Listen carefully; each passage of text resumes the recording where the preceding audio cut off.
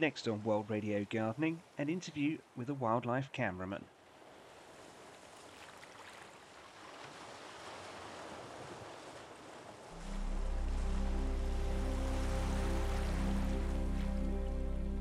Hello, I'm Oliver Rogers, and today I'm talking to wildlife cameraman Russell Savory, who's worked for the BBC, Channel 4 and Channel 5. He's created many wonderful films, filming all sorts of different wildlife throughout the years, and most famously, he created a wonderful film about small owls. Today, I'm talking to him about how he got started in wildlife photography. I've been interested in wildlife as such since I was a kid, the age of 5 or 6 really. Then I got into bird watching and I used to do a little bit of photography and things, and that was in the old days of film. And then started to expand that. Digital come out, started to do a little bit of owl photography. At the time was 10 years ago, I suppose. I had the BBC come along to have a look and to do a film called, in actual fact, 4 hours, which was called the Great British Year. And I got them to various sites, and we had all 5 species of owl on the site. So they managed to do some lovely film on that.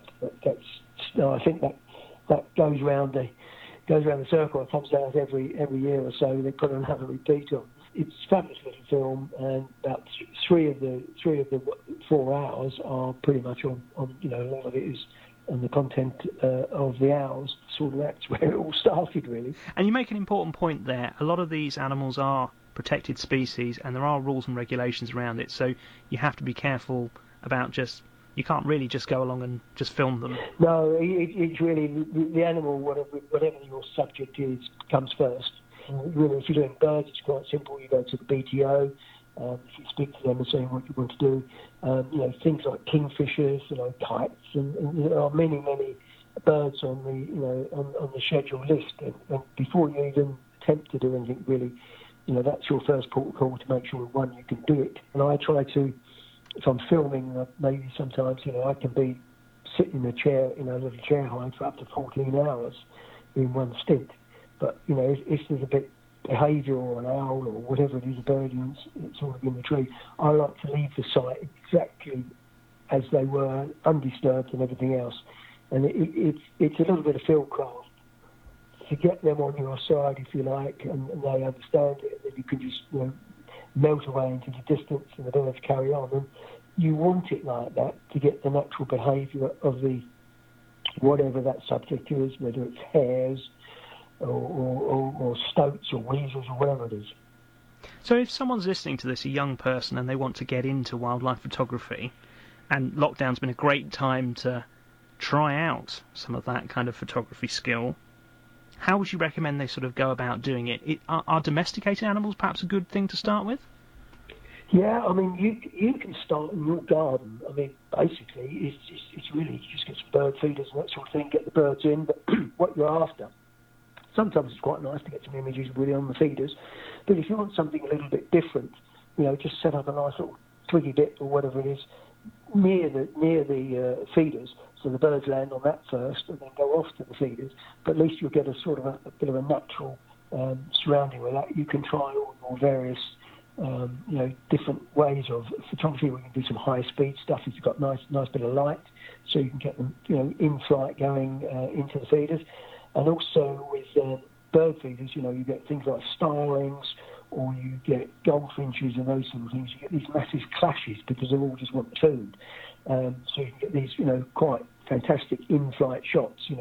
2 of them claws out, as it were, having a bit of a go at one another.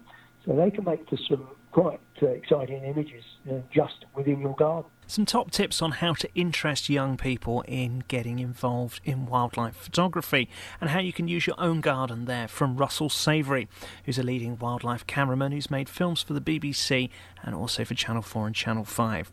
We've got more coming up from Russell in just a moment, including beavers, so stay tuned for that.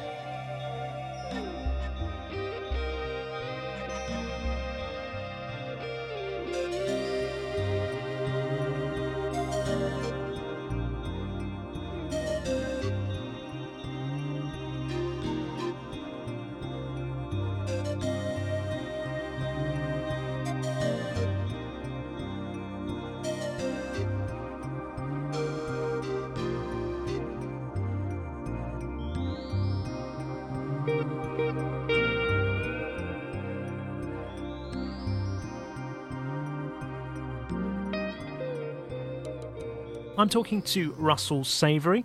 He's a wildlife cameraman and he does do guided walks. You can find out more on his website.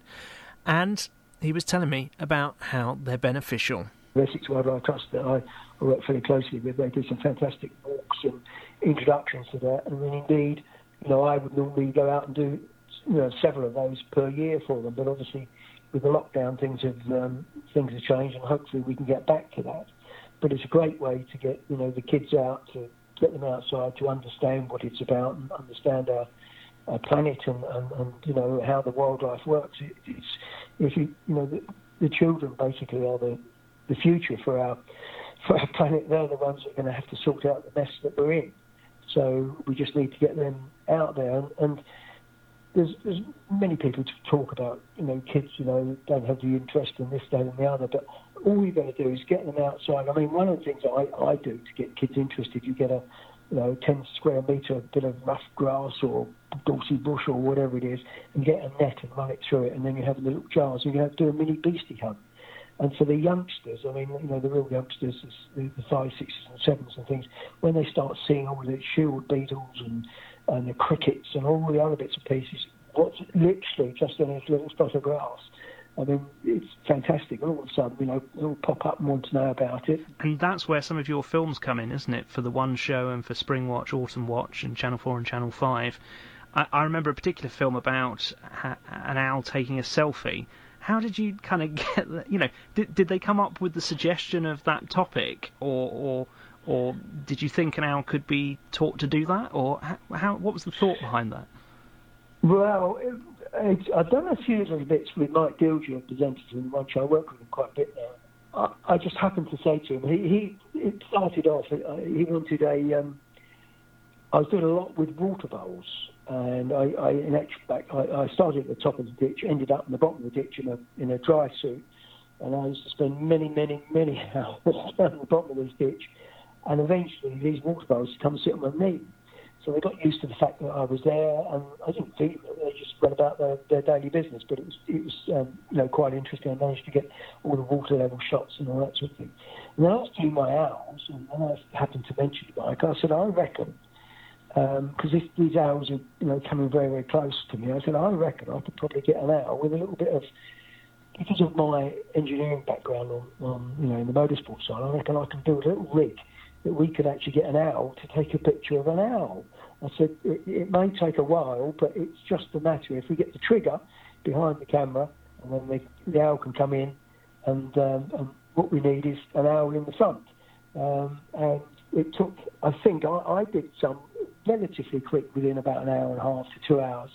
But typically, as you've got to see there, it took us 3.5 hours before one came down.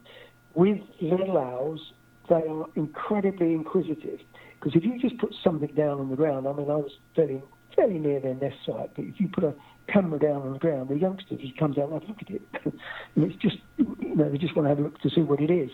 And it was just a matter of having some owls in the front of it, and the one landing behind and walking on a little trigger, which was in actual fact made out of a computer keyboard.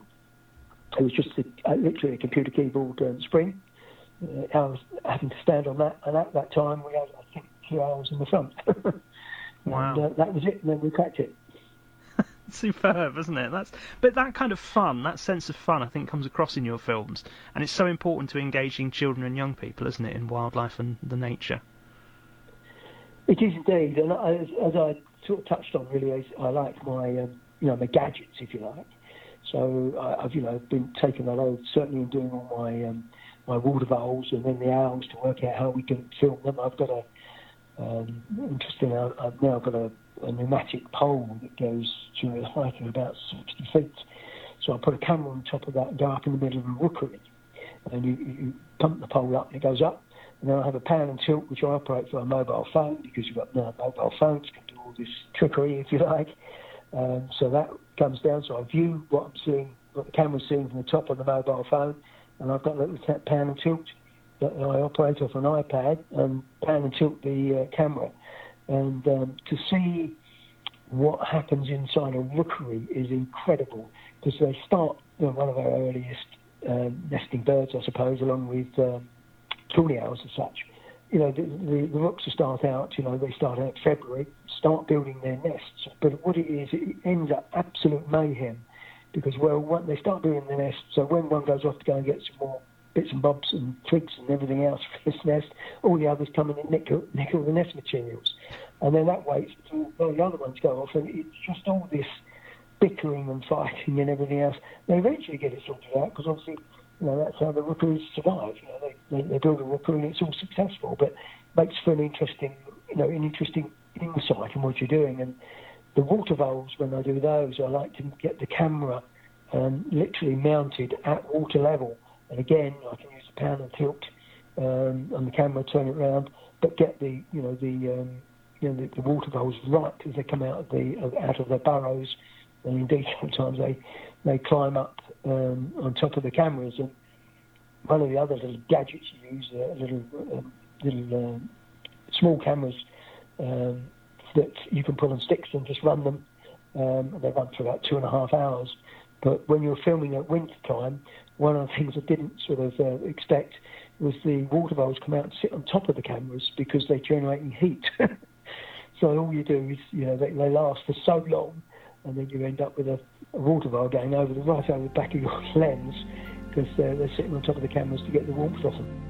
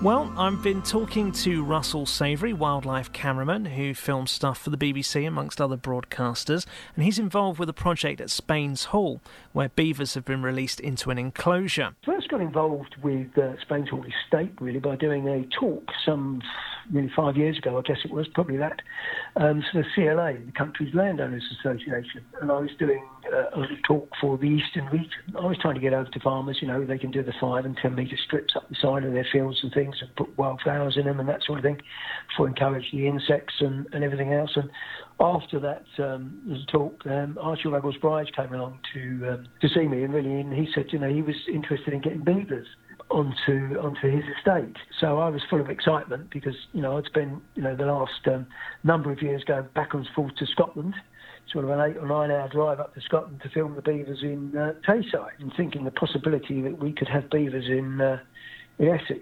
Fantastic. Archie said, well, I'd like to get involved and that sort of thing, and needed images for, one to cover the project right at the beginning, so I was keen on that. So before anything was done on the site, so we had the scientists down there doing all that. So all the video and all of that was recorded, and then they obviously did the fence for the 9-acre enclosure as well. So all of that was covered, and from then on, really, when we had the day when the beavers come in, which was fantastic. When the beavers first arrived, they arrived from overnight, if you like, from Devon. So in these 2 big crates they came down in, and so they rested the night in one of Archie's barns, and it was a matter of taking them down to the enclosure to release them. And I think maybe there's a little bit of doubt in people's minds because at that time we had so little water coming through the woodland, and it was hoped that maybe the beavers would make use of what there is and it would all work out. And when they opened up the crate, the beavers fell out because they were still asleep. And then they toddled off, and we'd managed to dig a little pool, which was the only pool of water they had in the woodland there, because obviously their safety.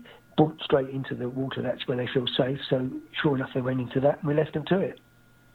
First night, they built a burrow, and I managed to find a little burrow where they'd made this little little house, as it were, really into that. And then it's just gone from strength to strength and strength. Really, it's just truly amazing. I mean, they started to dam, and then once it dammed up, they needed another dam and another dam and another dam. We were lucky enough to get a reasonable bit of rain soon after they arrived. And they were building a reasonable sized dam per week, and I've managed to follow that. It's been fantastic to be that close, because I spend a lot of time down there, be it early mornings, but many times I go into the night. So in the afternoon, I film the afternoon into the evening, then I change onto IR, photography and film, and all the behaviours of them. Walking around on their hind legs, putting the mud carrying the mud to put into the dam. They collect not only a lot of, not always taking down live trees, as it were. They collect a lot of, wood from the woodland floor. So any old sticks or branches that are falling down, they pick those up, they stick those in the dam, and they're just absolutely, for at least 12 hours a day, they are non-stop building. And they're in a 9-acre enclosure on the Spain's estate just near Finchingfield, and certainly what you showed me and what Archie, the landowner, showed me were a number of different dams, and you said there was just a very small stream and one pool, but you can now see that that whole wood now is sort of flooded with water, isn't it? Because it's holding water back from the main sort of stream that goes down into Finchingfield village. Yes, it's holding quite a lot of water back, but what you must remember, what it has got is water going down the little stream all the time, whereas before the beavers were in, there was, during the summer months, there was nothing going down. So effectively, they hold the high water. It's just that high water mark, as it were. As you get a downpour, it goes down these little streams, all through the little ditches, and comes into Finchingfield. So if you can hold the peak back for about an hour and a half to 2 hours, which now the beavers successfully do, you can stop the village getting flooded. So what we now have is, a little trickle coming out, and that just keeps feeding the pond down the bottom. But we have effectively, I suppose, you've got some lovely ponds and these canals. What they're digging these little canals and putting, they use it for when they go and collect their wood scraps, if you like, from around the woodland, and they're bigger chunks, and it's amazing the size of some of them. They pick them up, dump them in the canal, and float them along to bring them to the dam or wherever else they want to position them. But what we're now finding, almost one section of it is turning into like a fenlands. That's incredible. And why do you love the beavers so much? Why do you like going to watch them? Because you must have a real passion for it. I've put a few hours in on them now, I suppose. I've been doing waterfoals for many years, and beavers are like a bigger waterfowl. But it's really, because you spend so much time, you see something new every day. That's the thing with them. It's, there's always something happening. And when I first saw them, get their, collect up the mud and walk on their hind legs, and then go up to the lodge and pat it on there, then go get sticks and pat the sticks on the top, and seeing that, then the interaction between the male and female, how they groom one another. And I'm sitting in hiding, pitch darkness, and they're probably no more than 7 feet away from me, filming with IR, which they can't see, nor can I. It's only the camera that sees that, so I'm filming via a monitor. It's really, you get into the life of the beaver and watching them. Sort of when they get a little stick and they just nibble all the bark off it, and they just go through their mouth, and they snap it in the middle, and so they've got two halves of it. One half goes up one side of the mouth, and the other half goes up the other side, and they're just like little electric motors, and they go and the whole thing is just fantastic. Russell Savory there, wildlife cameraman. You can find his footage and photos online at his Twitter feed. Just search for Russell Savory or visit russellsavory.com.